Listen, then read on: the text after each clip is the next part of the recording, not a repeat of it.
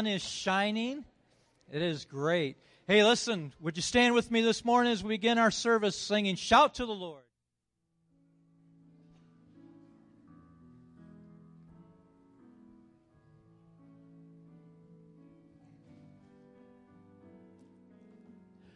My Jesus, my Savior, for there is none like you. All of my days, I want to praise the wonders of your mighty love. My comfort, my shelter, tower of refuge and strength, let every breath, all that I am, never cease to worship you. Shout to the Lord, all the earth, let us sing. Power and majesty, praise to the King. Mountains bow down and the seas will roar at the sound of your name. I sing for joy at the works of your hands. Forever I'll love you, forever I'll stand. Nothing compares to the promise I have in you.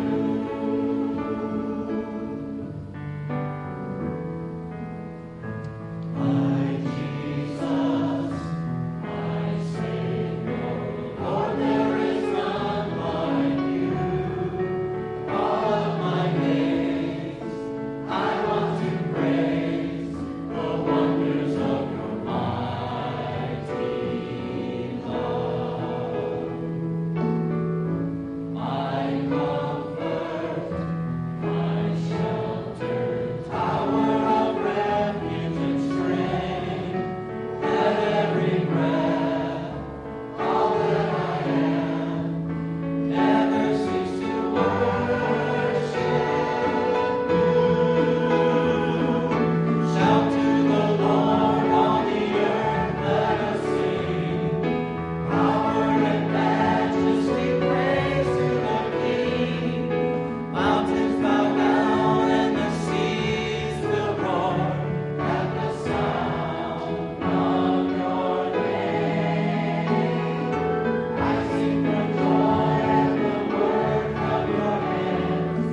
Forever I'll love you, forever I'll stand.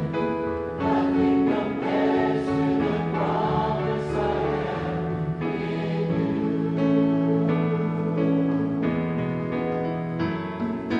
Shout to the Lord, all the earth, let us sing. Power and majesty, praise to the King. Mountains bow down and the seas will roar at the sound of your name. I sing for joy at the work of your hands. Forever I'll love you, forever I'll stand. Nothing compares to the promise I have. Nothing compares to the promise I have. Nothing compares to the promise I have in you.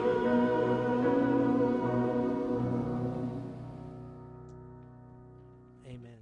Amen. I want to say welcome to Calvary. Good to have you here this morning. And as we join together, we join around God's Word to learn from Him, and we join our voices together to worship. We truly are blessed to be able to sing as a group of people on this day. And we have a God who is worthy of our praise. The Bible says in 1 Chronicles 29, Yours, O Lord, is the greatness and the power and the glory and the victory and the majesty. For all that is in the heavens and in the earth is yours. Yours is the kingdom, O Lord, and you are exalted as head above all.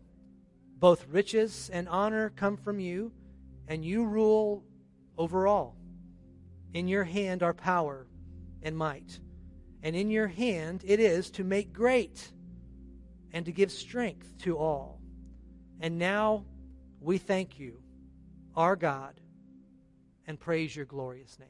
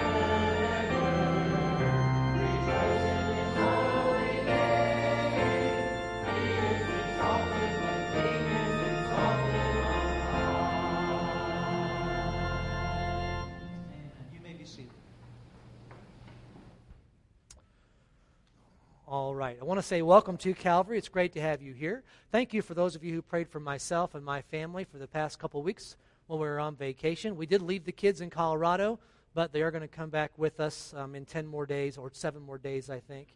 But we do appreciate your prayers. We had a wonderful time of refreshment while we were away, and it's good to be home. I have a few announcements for you before we take our offering this morning. First of all, if you're a guest for the first time here at Calvary, I want to say welcome and thank you for being here. I trust that it's a place where you're able to see God and hear from Him, as well as meet a group of friendly believers that you can interact with and worship together with. If it's your first time here, we have some blue bags on the back table there, and if you would grab one of those, it's got some information about our church, so you can learn a little bit more about Calvary, as well as a book and some candies in there as well. And if you would, please, if you're first time here, fill out an information slip. It's connected to your bulletin. It says connection card. And if you would fill that out, and right before I preach, the ushers are going to come with some offering plates, and we're going to pass all those and the attendance slips to the outside. So everybody else, great chance for you to fill out that attendance slip and be ready to hand it to the outside aisles in just a few moments. I want to say thank you to everybody who participated in the baby bottle campaign. This is a wonderful opportunity, and I do get the numbers back. It's several weeks down the road, but they count this money and they give back how much they took in total to support our Pregnancy Resource Center here in Lapeer, as well as how much we gave from Calvary, and it's a wonderful blessing. If you have one of these at home still, or if you have one from last year that you forgot to bring in, fill it up or halfway and bring it in and set it on the table, and we will make sure those get turned in over the next few weeks. That's why it takes them a little while to count the money, because some of them pepper in over the next several weeks. The teen group has a pool party this coming Wednesday at the Sharma's house from 3 to 6 p.m. See Nathan Barrett for more details about that. And then coming up very soon, the week of July 8th through the 12th, Calvary will be having an emphasis on 5-day clubs. So good news, these are like good news clubs where they'll have Bible stories, the gospel presented. And this year we're trying to get into multiple neighborhoods.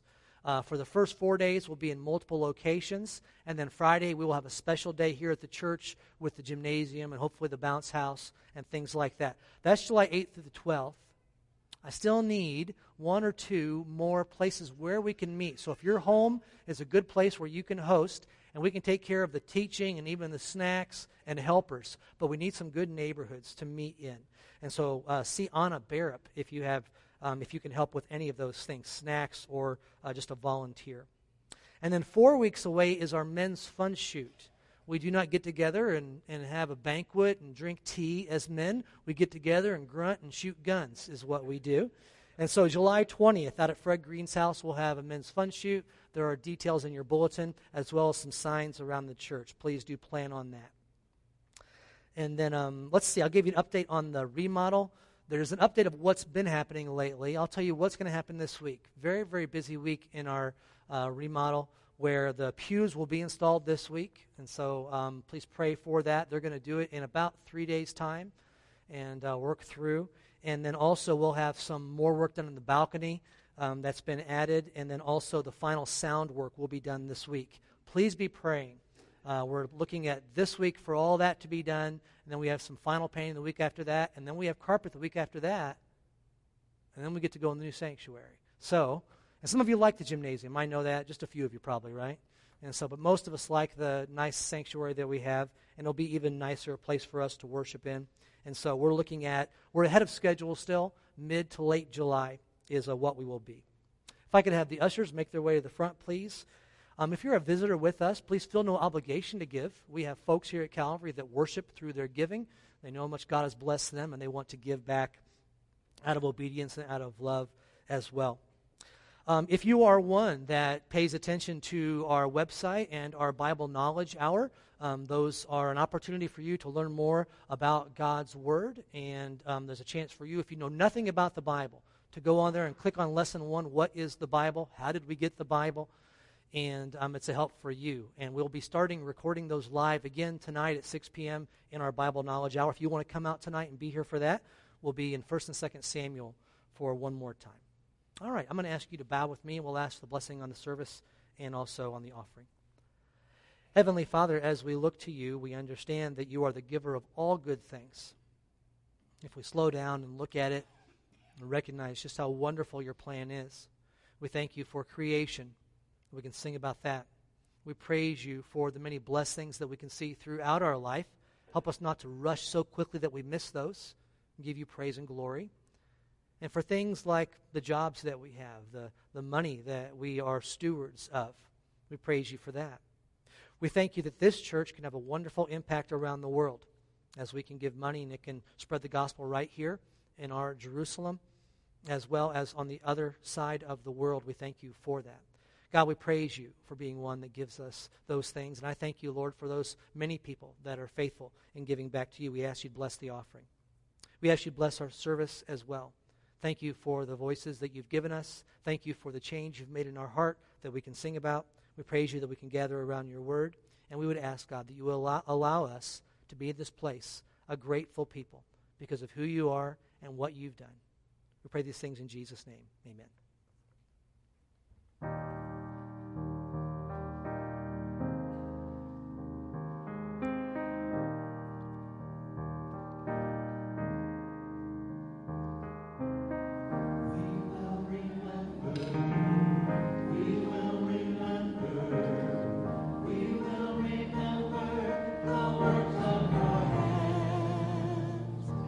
We will stop and give you praise.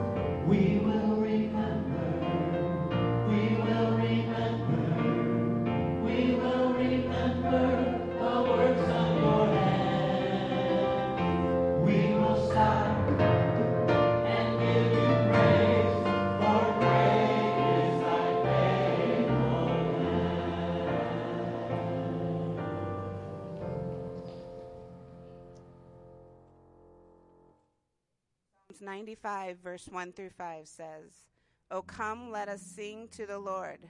Let us make a joyful noise to the rock of our salvation. Let us come into his presence with thanksgiving. Let us make a joyful noise to him with songs of praise. For the Lord is a great God and a great King above all gods. In his hands are the depths of the earth. The heights of the mountains are his also. The sea is his, for he made it, and his hands formed the dry land."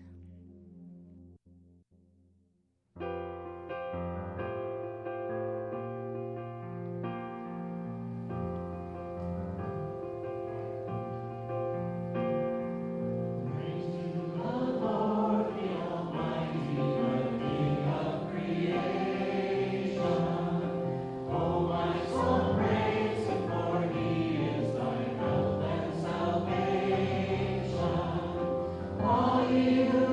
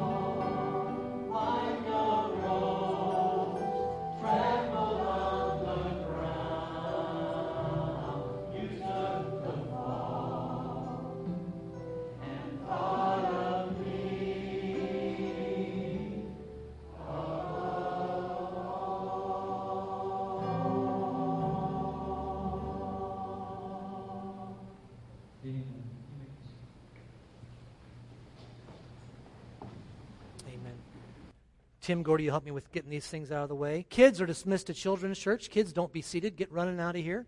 Make your way out to Children's Church. And also, everybody else, if you would take your attendance slip and your visitor slip and pass to the outside, the ushers are coming to the front with some plates, and we're going to collect those. And so please pass those to the outside edge. We do appreciate you doing that. I know people don't like to have the church police look after them, making sure they're at church, but it is nice to know who is here and who's not here. And it's great to have the visitors here as well. All right, as they're making their way to the back, we're going to go ahead and ask for God's blessing as we open His Word today. Would you pray with me? Heavenly Father, as we look to you today, we would ask for the clear involvement of the Holy Spirit. We do thank you, Lord, for the Word of God. We do thank you for the change that you've made in our lives. And God, I would ask that you would allow us to learn from your Word. Help me to not get in the way, but to teach exactly what Jesus Christ had in mind when he went through this wonderful sermon. Allow us, Lord, to learn from your Word, for it to change our minds and our hearts so that we can live better for you. We pray these things in Jesus' name. Amen. These days, if someone needs some extra information, they might go to a website called Wikipedia. You can type in about any kind of a topic and get something about that. Whether it's right or wrong, I cannot say. If you need some advice and need some counsel, there might be a variety of places you can go. Many years ago, there used to be an advice column, probably the most popular advice column of its day, maybe ever in written print, and it was called Dear Abby. Some of you are familiar with that. We have some real gems from Dear Abby that we can learn from. There's one individual that wrote in for some advice from Abby, and he did not get the response that he wanted. And I wanted us to spend the beginning time talking about that because it sets a good foundation for where we're going to be in God's Word today. He writes, Dear Abby, I'm in love, but I'm also having an affair with a different woman. I cannot marry them both. Please tell me what to do. But don't give me any of that morality stuff, is what this guy wrote. Abby's reply was short and not what he expected. Dear sir, the only difference between humans and animals is morality. Please write to a veterinarian, is what she said. People in this world have a hard time accepting the values that God has put in place. C.S. Lewis wrote in Mere Christianity, chastity is the most unpopular of all Christian virtues. I was talking to someone about that quote this week, and they said, chastity. Does anybody even know what that word means these days? Chastity. What we'll see in God's Word today is that God has a strategy for you as His children to be able to walk in this world and to have a good marriage, which is going to have after effects. And also, the devil has a strategy in this world to mess up what you have in your marriage relationship. The devil wants you and I to underestimate, this is where we'll be getting at in the Bible, to underestimate the seriousness of looking at someone who is not your spouse with feelings of desire that only belong to a spouse. All that to take us to our text. If you're not already there, turn to Matthew chapter 5. Matthew chapter 5. And we continue our study in the Sermon on the Mount.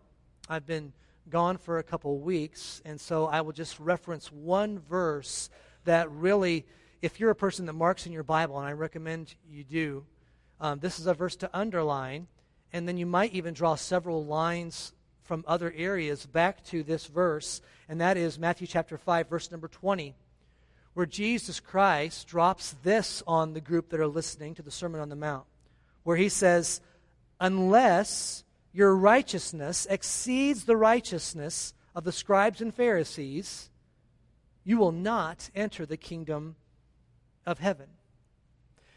After Jesus says that, there are 6 topics that he is going to touch on. And in each one of those six topics, we're on the second one this morning, In each one of those 6 topics, he says something to this idea, something like, you have heard it said, but I say to you. And he's not undoing the law at all. But what Jesus is actually doing is he is affirming the Old Testament teaching that they were familiar with, and he is also correcting the misleading of the religious leaders of that day. I've broken it down to 3 points. They're not equal necessarily, but for some of you who take notes, number 1, Jesus affirms God's law about adultery and amplifies it. Jesus affirms God's law about adultery and amplifies it. I want to read verses 27 and 28 of Matthew chapter 5, where it says, "You have heard that it was said, 'You shall not commit adultery.' But I say to you that everyone who looks at a woman with lustful intent has already committed adultery with her in his heart." Let's stop right there.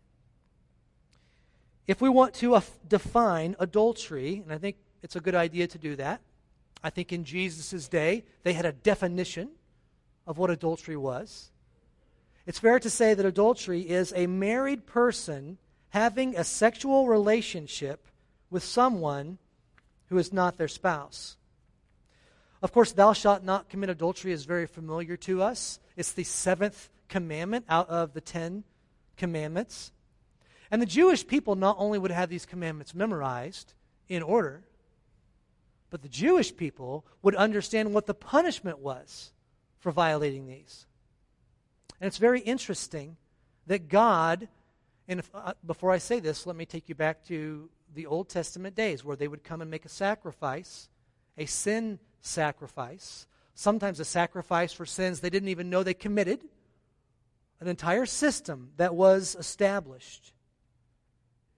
And it's very interesting that God never made any provision in the law for a sacrifice for the sins of murder and adultery. Run through and look at this. You will not find that anywhere. Instead, there was a definite punishment for that. If we can fast forward a little bit, King David knew this law. King David knew the punishment for this. And yet, when King David prayed to God after he committed adultery and after he committed murder, after he was confronted by that sin by the prophet Nathan, when he said, "Thou art the man," and David was caught in that miserable year of his life when he was backslidden. And after that, we find that David writes Psalm 51. Write that down if you're not familiar with that psalm. Psalm 51. And David writes, after he's caught in this and he's turning to God, and David does not write, "I've brought the acceptable sacrifice to atone for that sin." That's not what David writes. Right away, the first words in Psalm 51 are, "Have mercy on me, O God." No sacrifice for murder or adultery. So as Jesus Christ teaches on this, what solution does he give for murder and for adultery?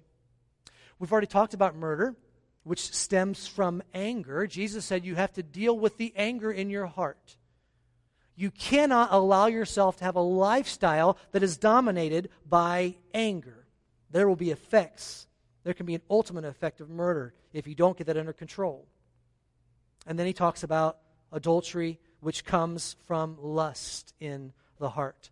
And if I can tie these two together just one more time, lust and anger have some things in common that I think are worthy of us noting. First of all, both anger and lust have a tendency to overtake a person's life if they're not kept in check. Now, I don't want you to say any names out loud. I don't want you to elbow anybody sitting next to you. But if you've ever known somebody who has had anger as a huge part of their life, to the point where when they just get bumped a little tiny bit in this world, the anger spills out like venom. Or if you've known somebody who is so consumed with sexual lust, they can't control where their eyes go. They can't control what they say. They can't keep relationships. lust and anger have in common, they will overtake your life. But also, and this is an extremely important one, lust and anger have in common that they both devalue people. When it comes to murder, that devalues a life, obviously.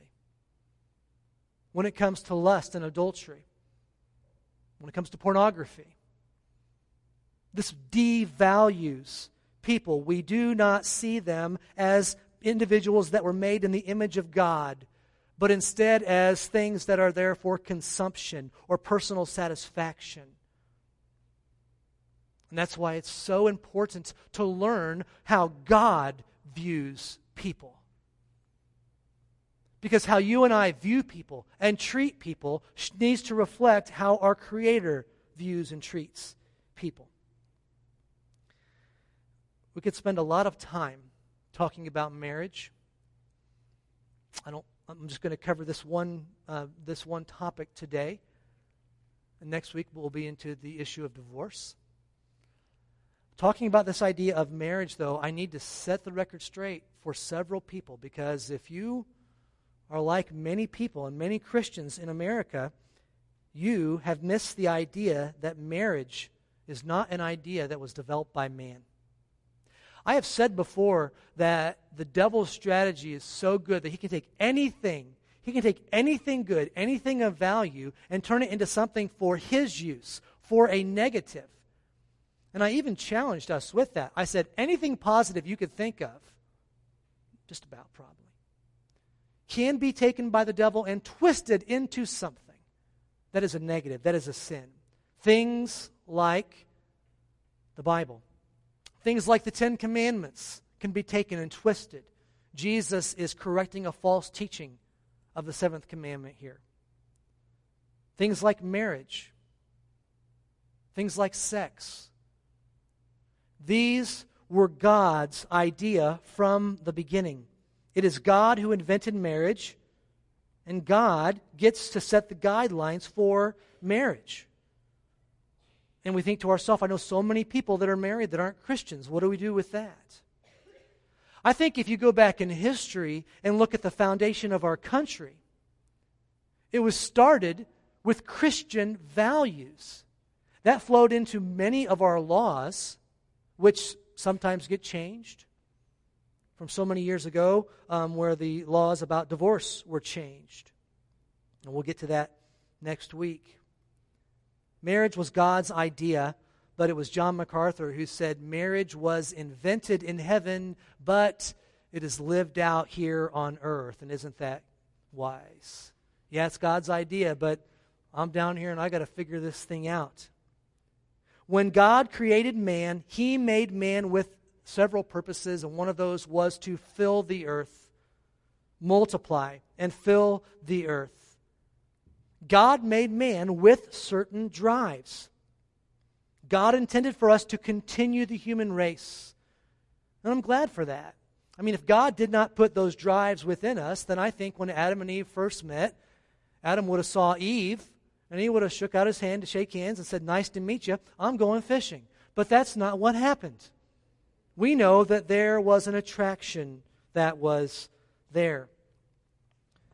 Instead, sex is something that is ordained by God, not something that is outside of God's realm, outside where God gets to set the guidelines. And it is perfectly proper in its God-ordained place. Is anybody else here like me that you get angry when certain ideas that were God's have been hijacked by the world? I mean, honestly, when I say the word sex, do some of us tense up a little bit? There's nothing sinful about sex when God made that. Within the confines of marriage, this is God's plan. But the devil can take something so wonderful and he can turn it to be used as not only something negative, but one of the most powerful negatives that some individuals will face, even Christians will face. If we could fast forward from the Garden of Eden to when the law was given, these guidelines for how the Israelites were supposed to act. Remember, they were freed from slavery in Egypt, and now they're going to go out on their own, God has to give them some guidelines for how they're to act in order to have a civil society. And if the commandments that God gives are not kept, then there will not be order. And very, very practically, we need to understand that when we have a healthy marriage, it is going to lead to a healthy family. And when we have a healthy family, it is going to lead to healthy churches. All of these were God's idea. For those of you who like to dig a little bit deeper, let me give you one thing that you might write down and do some further study on. 2 purposes for the law. Jesus Christ says, "You have heard it said," and then he mentions a law. 2 purposes for these laws. We're going to cover the immediate purpose today, which is to give us social order, to help us in our relationships, our marriages, to help us with the lust that can consume some people. But then here's the bigger picture, and here's the jump-off point for a bigger study, if you like. Each of those laws is to drive us to the grace of Jesus Christ. Every one of the laws of God actually points us to the place where we say, I can't do this on my own. I can't do this. And there is an object there that God wants to point out, that it is supposed to drive us to Jesus Christ and His forgiveness. The Apostle Paul gives great commentary on this when he writes that the law is our schoolmaster to drive us to Jesus. If I could use one illustration from the life of Jesus to help us with this. From John chapter 8, I'm just going to reference the story. In John chapter 8, we have the story of the woman who is caught in adultery. Jesus Christ is there. He's in public, and some of the religious leaders go and they get this woman who's committing adultery, caught in the very act, is what the Bible says. They drag her and throw her down in front of Jesus Christ. And then they bring up the law. Jesus, the law says that such a woman should be stoned. What do you say? And some of you might remember the response that Jesus had. His first response was actually a physical response. Do you remember what he did? Jesus Christ stooped down on the ground and he wrote in the sand. What did he write? I know some people that feel very strongly about what was written in the sand, and I'll share one teacher's opinion with you in just a moment. But I want to suggest that even though Jesus Christ did not respond verbally, they didn't let up. Here she is. They thought they were going to stump him. I think that even though the punishment for breaking such laws was death, I don't think it was very common back in that day. I don't think they were stoning people a whole lot for that. And yet they thought they would catch Jesus with this question. Jesus Christ stoops down, he writes in the sand, and then they ask him again, "Teacher, what do you say about this woman?" And of course, Jesus Christ says those wonderful words, "Let him who is without sin among you be the first one to cast the stone." Understand that in that day, it was common that the family that was offended would be the first ones to cast the stone. And so Jesus Christ says, "He who is without sin, let him cast the first stone." And then you know what he did again? He knelt down and wrote in the sand. Now, I love the white spaces between the lines in the Bibles. We need to be very, very careful not to be dogmatic about what the Bible doesn't say. But let me give you an opinion, a Bible teacher that I respect. He firmly believes that what Jesus Christ wrote in the sand was the names of those accusers that were there. And I can't help but wonder if maybe he wrote something next to their name. Maybe the name of a woman. Maybe the name of a sin they had committed. And the Bible tells us that starting with the oldest, they dropped their stone and walked away, going all the way down to the youngest that was there, until Jesus, who was patiently waiting, wasn't Jesus patient? Patiently waiting, and he had won this one. They thought they were going to get him. And he looks up at the woman who is still there, the woman who understands that the punishment technically is death for her sin. And he says, "Woman, where are your accusers?" And she says, "They're not here. There are none." And what does Jesus say to her? He says, "Neither do I condemn thee, and from now on go and sin no more." There's forgiveness. By the way, if I can just borrow that picture of that woman caught in the act of adultery, sitting there on the ground most likely, wondering if she's going to be killed. Here's these guys who have a whole lot of power in her community, quoting the law. What's going to happen? Probably had some rocks in their hands. I think they did. If you found yourself in a place where you've been caught in that sexual sin, your world is upside down. It's at a place like that where you're not thinking clearly, where you've gone so much farther than you thought sin would take you. And we need to understand that it is so serious and there can be dire consequences. But we also need to come to the realization that there is forgiveness in Jesus Christ. Even David realized this. Even though he didn't know the work of the cross yet, he was looking forward to that. And we do not find Jesus excusing sin, but instead we find him offering forgiveness when a person forsakes their sin. It's very, very important. There was something very wrong with the way the scribes and the Pharisees taught the seventh commandment.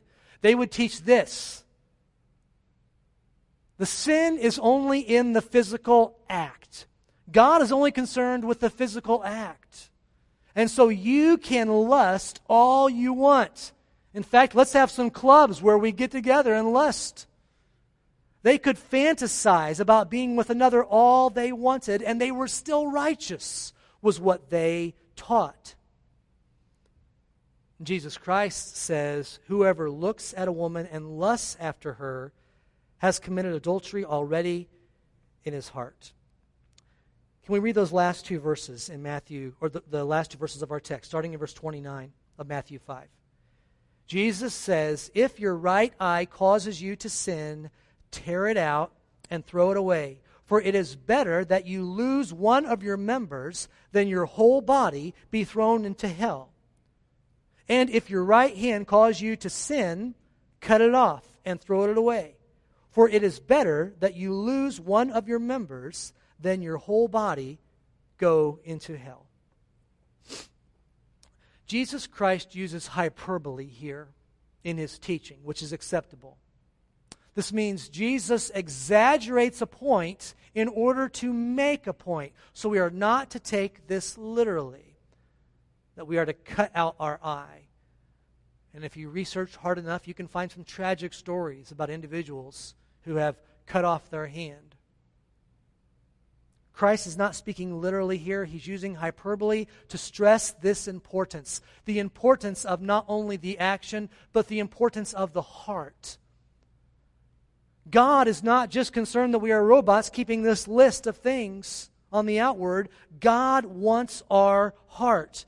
If the heart's desire is important, then let's go ahead and look at the strategy of the devil. The strategy of the devil, and we'll also see what God gives us as we look at this. So point number 2 has 3 subpoints. We'll go a little bit quicker through these.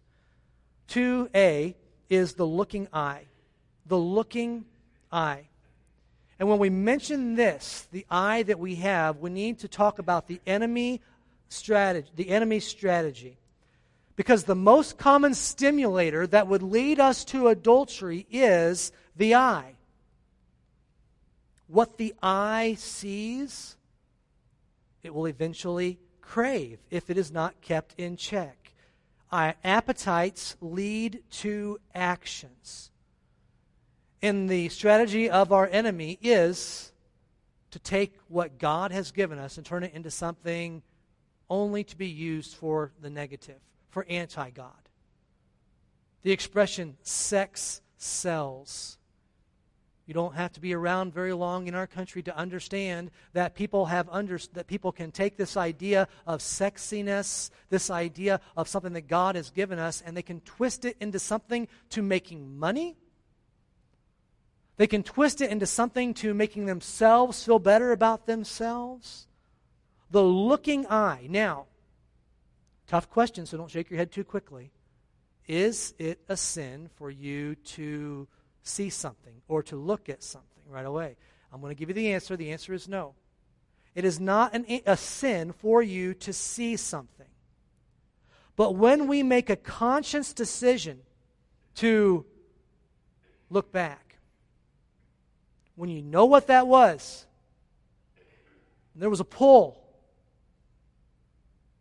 and you make a conscious decision to put yourself in the pathway where you can see it again, I think that's when we have crossed from the point of where it's not sin, it's just a temptation, to where it is sin. We have this problem. Intentionally looking is what I would call lingering. So that's the next subpoint, the lingering eye. The lingering eye. God gives us a strategy. If you'd like to turn to 1 Corinthians chapter 10, I'm going to read one verse. If you want to just write it down, write the reference down and look at it later, I don't have it on the screen for you. But in 1 Corinthians chapter 10, we find that God has a strategy to protect marriage, to help us in our relationships. Listen, this is crunch time. This time between the looking eye and the lingering eye. This is it. This is where we need to get serious. How do we act when we have this pulling towards lingering? And verse 13 of 1 Corinthians 10 tells us God's plan for us that no temptation has overtaken you that is not common to man. But God is faithful. Let's pause. God is faithful. God is faithful. God is faithful. He will not let you go through a temptation that is so strong you cannot bear it.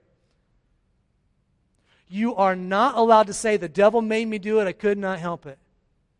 God, with that temptation, makes a way of escape. That might be a different place for different people. You might talk to one gentleman, and his way of escape came much, much earlier than this person's way of escape. I've known certain guys that had to put certain fences up in their life to keep them away from that. And in the church world that we live in, we work very hard not to just look like something that's a bunch of rules.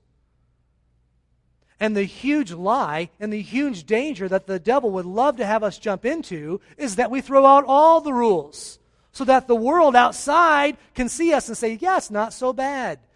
And if you have lived it, you understand that you need some guidelines in your life to keep you away from that. And this applies to sexual temptation, but so many others as well. We need some guidelines. And God has promised that you will be able to endure it.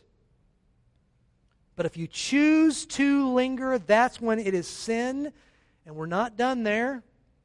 Our third subpoint under number 2 is that lingering turns to longing.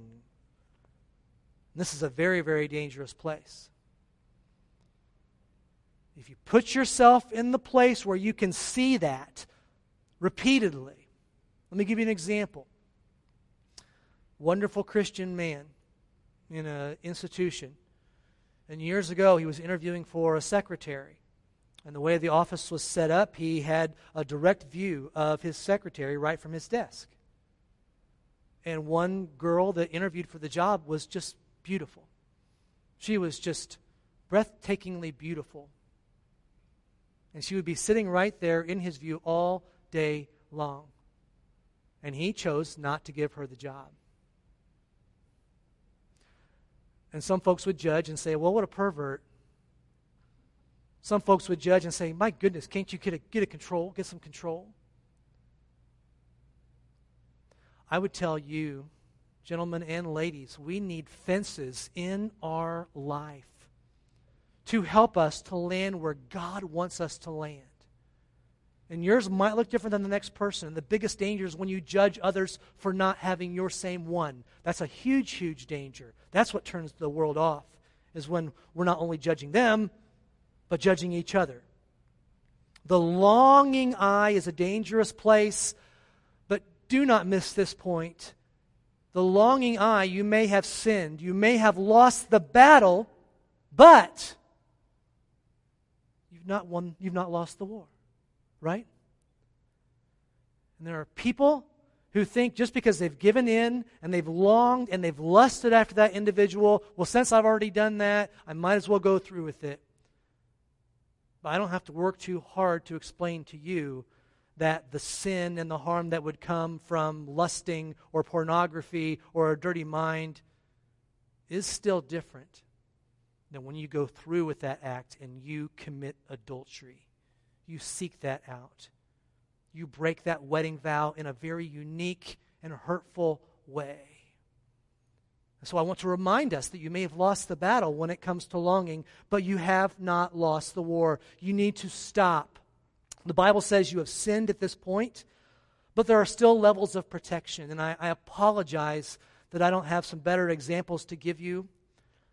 But when I talk about fences, every one of us is a bit different. You need to have some guidelines that you've set up in your life. Even if you get to that point where you've lost the lingering object. You've lingered and you've sinned in your mind. That's what Jesus is talking about. You should have some guidelines, listen to me, have some guidelines set up to where it's going to be very, very hard for you to take that next step. You need to have associations that would be shocked to know that you're looking at something, or that you're talking about the opposite sex in a certain way.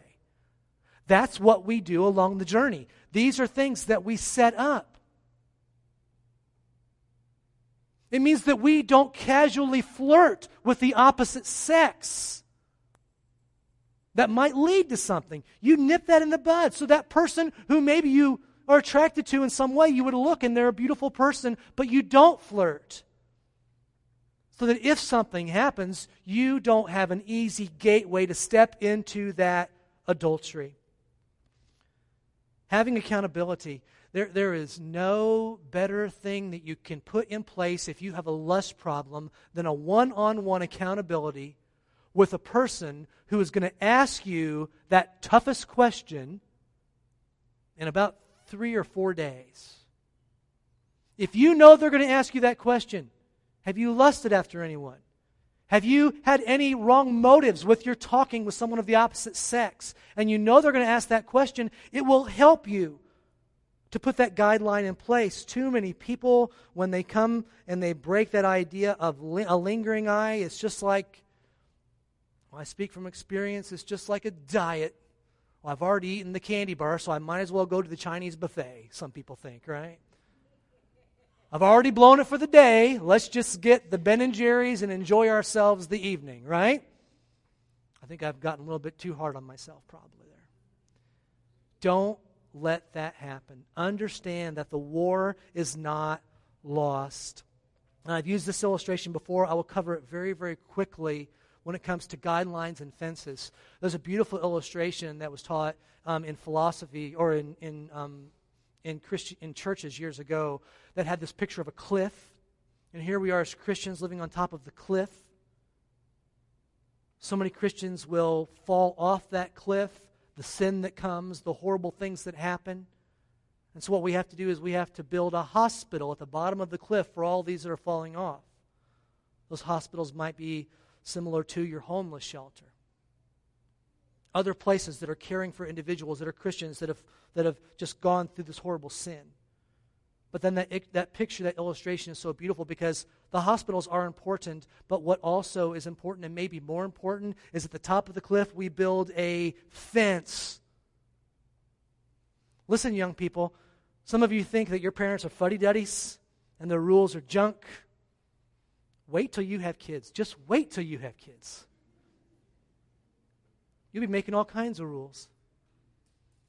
We took our family to the Grand Canyon a few years ago. We hiked about a half mile down in the Grand Canyon, and I was astounded that on that trail, in so many areas, there's no fence. There's no fence. Literally, watch me, literally, you do this, and it's a 500-foot drop. And I saw some 3- and 4-year-old kids walking on their own without holding mom and dad's hand. Ugh, I know, you moms are just having a feeling in your stomach, aren't you?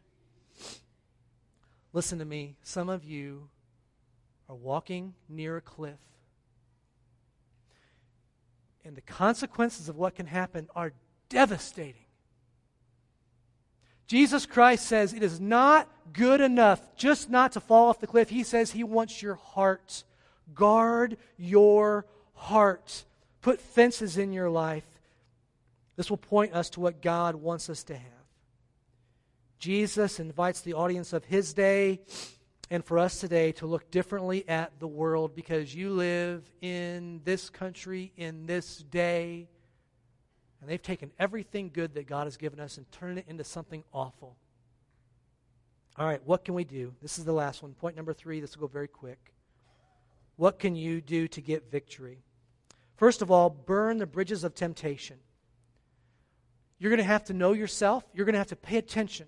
So when you go down a road and you find yourself putting yourself in a place where you can see that individual, or a place where you feel some kind of a longing for someone not your spouse, you need to mark that.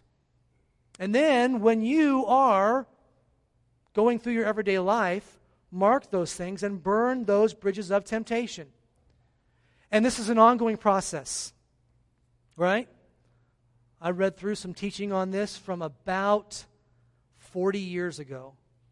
And there was absolutely no reference to the internet at all, because it wasn't around 40 years ago. Understand, you might get a handle in one area and you might have a good help and a good fence there, and the devil's going to say, that's cool, but he's going to try to sneak something else in. You need to burn those bridges. You need to pay attention for where you are pulled, where you are tempted to linger. You've not sinned yet, but you're tempted to linger before the lingering turns into longing. And then next, rekindle the longing for your spouse. And this is just very, very practical.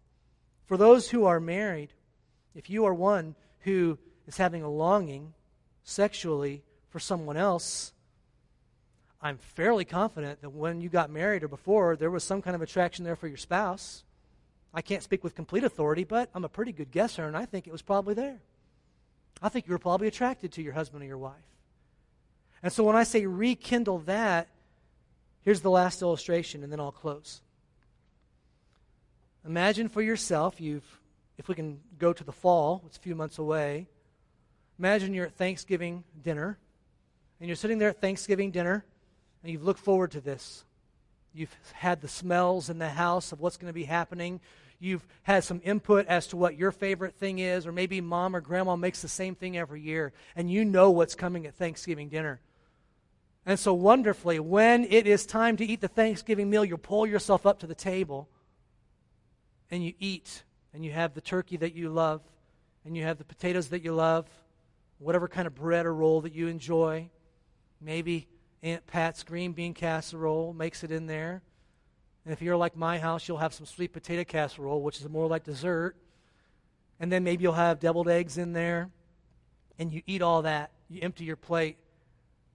And then if you're like me, you try to figure out what were your favorite things so I can have one small serving of those 2 or 3 more things. And you go back and get a little bit more, even though you're full of your favorite things. And then you eat that. And then the question comes up that sometimes comes up. Are we going to have dessert later, or are we going to have dessert now? And then you hear the answer, well, we got to have dessert now because Cousin Joey's got to leave. All right, okay, I know what's for dessert. Bring it on. And you take that piece of dessert that you love and you eat it. And then you get up from the table, and you go over with the family, and you sit down on the couch. And you're glad you wore your buffet pants that day. And as you sit there on the couch ready to visit or fall asleep, all of a sudden somebody comes walking over with a little plate, and on that plate is a little bologna sandwich on some crummy white bread with ketchup on it. And they bring that right in front of you. Nobody is going to say, wow, give me that. Wow. You know what? For some of you, you won't even be able to look at it. Forget lingering. You can't even look at it. Get it away. Nothing else. If you're married, this is an ongoing process that you rekindle the love that you have with your husband, with your wife. And if you have that, then when something else comes along, somebody else might see it and say, wow. And you might see it and say, bologna sandwich with ketchup, no thanks. Be aware of the devil's strategy. Here's what Jesus Christ has done. Jesus has taken 6 teachings. We've covered 2 now. Not just have we kept the law as the Pharisees, but are we keeping it as Christ would have us do it? And if Jesus has not gotten you yet, he probably will by the time we get into chapter 5. But we're done for today. Let's pray. Heavenly Father, we thank you for giving us your Son. Of course, we return to the gospel and return to the work of the cross. And we are so blessed to be able to celebrate forgiveness today. But in addition to that, you beautifully had Jesus preach while he was here in this world. And I thank you that he preached the Sermon on the Mount. And I thank you that he put this so practical for us. And I praise you that we do not have to be afraid of what the Word of God teaches. And we do not have to be afraid of what your intentions were. Because if we are going to be any kind of a light in this world, we're going to have to be different than those people who have twisted your ideas. We pray that you would help us to know your heart and let that be reflected in our eyes, in our hands, and in our feet. With heads bowed and eyes closed, no one looking around. As we've come today, it's been a topical message about lust in the heart that leads to adultery. But maybe you're here today and you've never accepted Jesus Christ as your Savior. Maybe you've never heard before that Jesus Christ died on the cross for your sin. And if you will just call out for forgiveness, he will forgive you of that sin. If you've never done that, you can do that even during the still of this moment. You can pray, Jesus, I know that I'm a sinner, and I see from the Bible that your Son, or that you died on the cross for my sins. Would you forgive me and make me your child? And there is nothing more to it than that. God promises to forgive those who call upon him. Maybe you're here today and you've got some repenting to do. I'm glad that no one's been pulled in here when they were in the act of their sin and thrown in front of us. But perhaps you know you could have been caught in the last week, in the last month, in your sin. And you would be wondering what would happen if it was exposed. I want to encourage you. You may have lost the battle, but you do not need to think that you've lost the war. There is victory in Jesus Christ for all those who would turn to him. And even if you're saved today, but you are struggling in an area right now, you need to do some business with God. Pray to him about that right at this moment. And I will pray for those of you quietly from where I am at.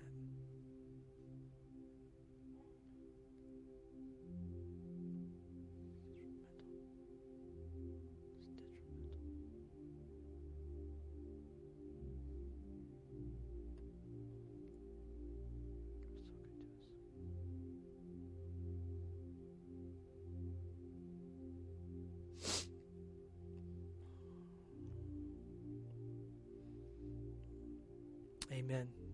Amen. We're going to stand and we're going to sing, I Sing the Mighty Power of God. Just before we sing that, I'll give you a preview and maybe a homework assignment.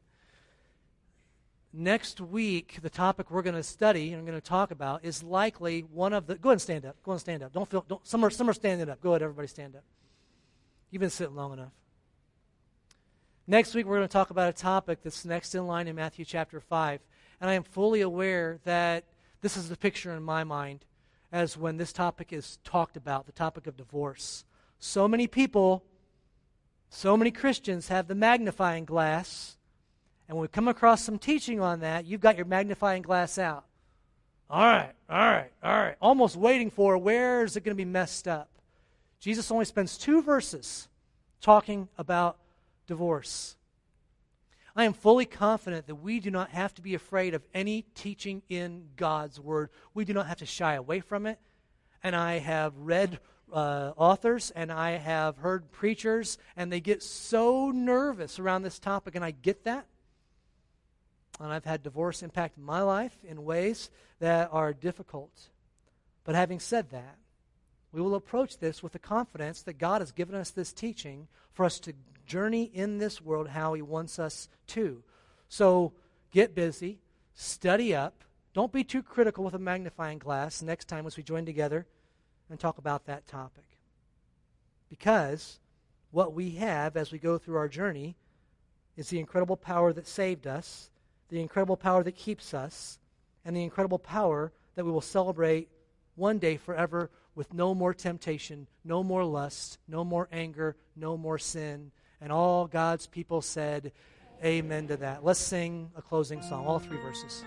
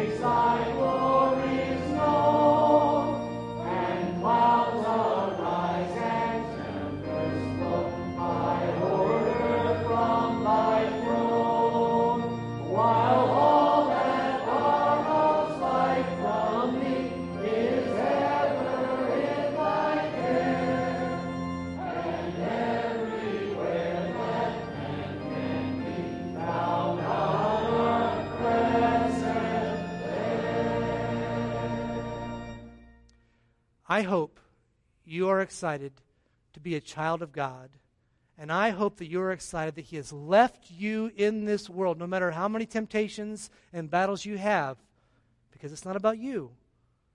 It's about Him. Go in victory.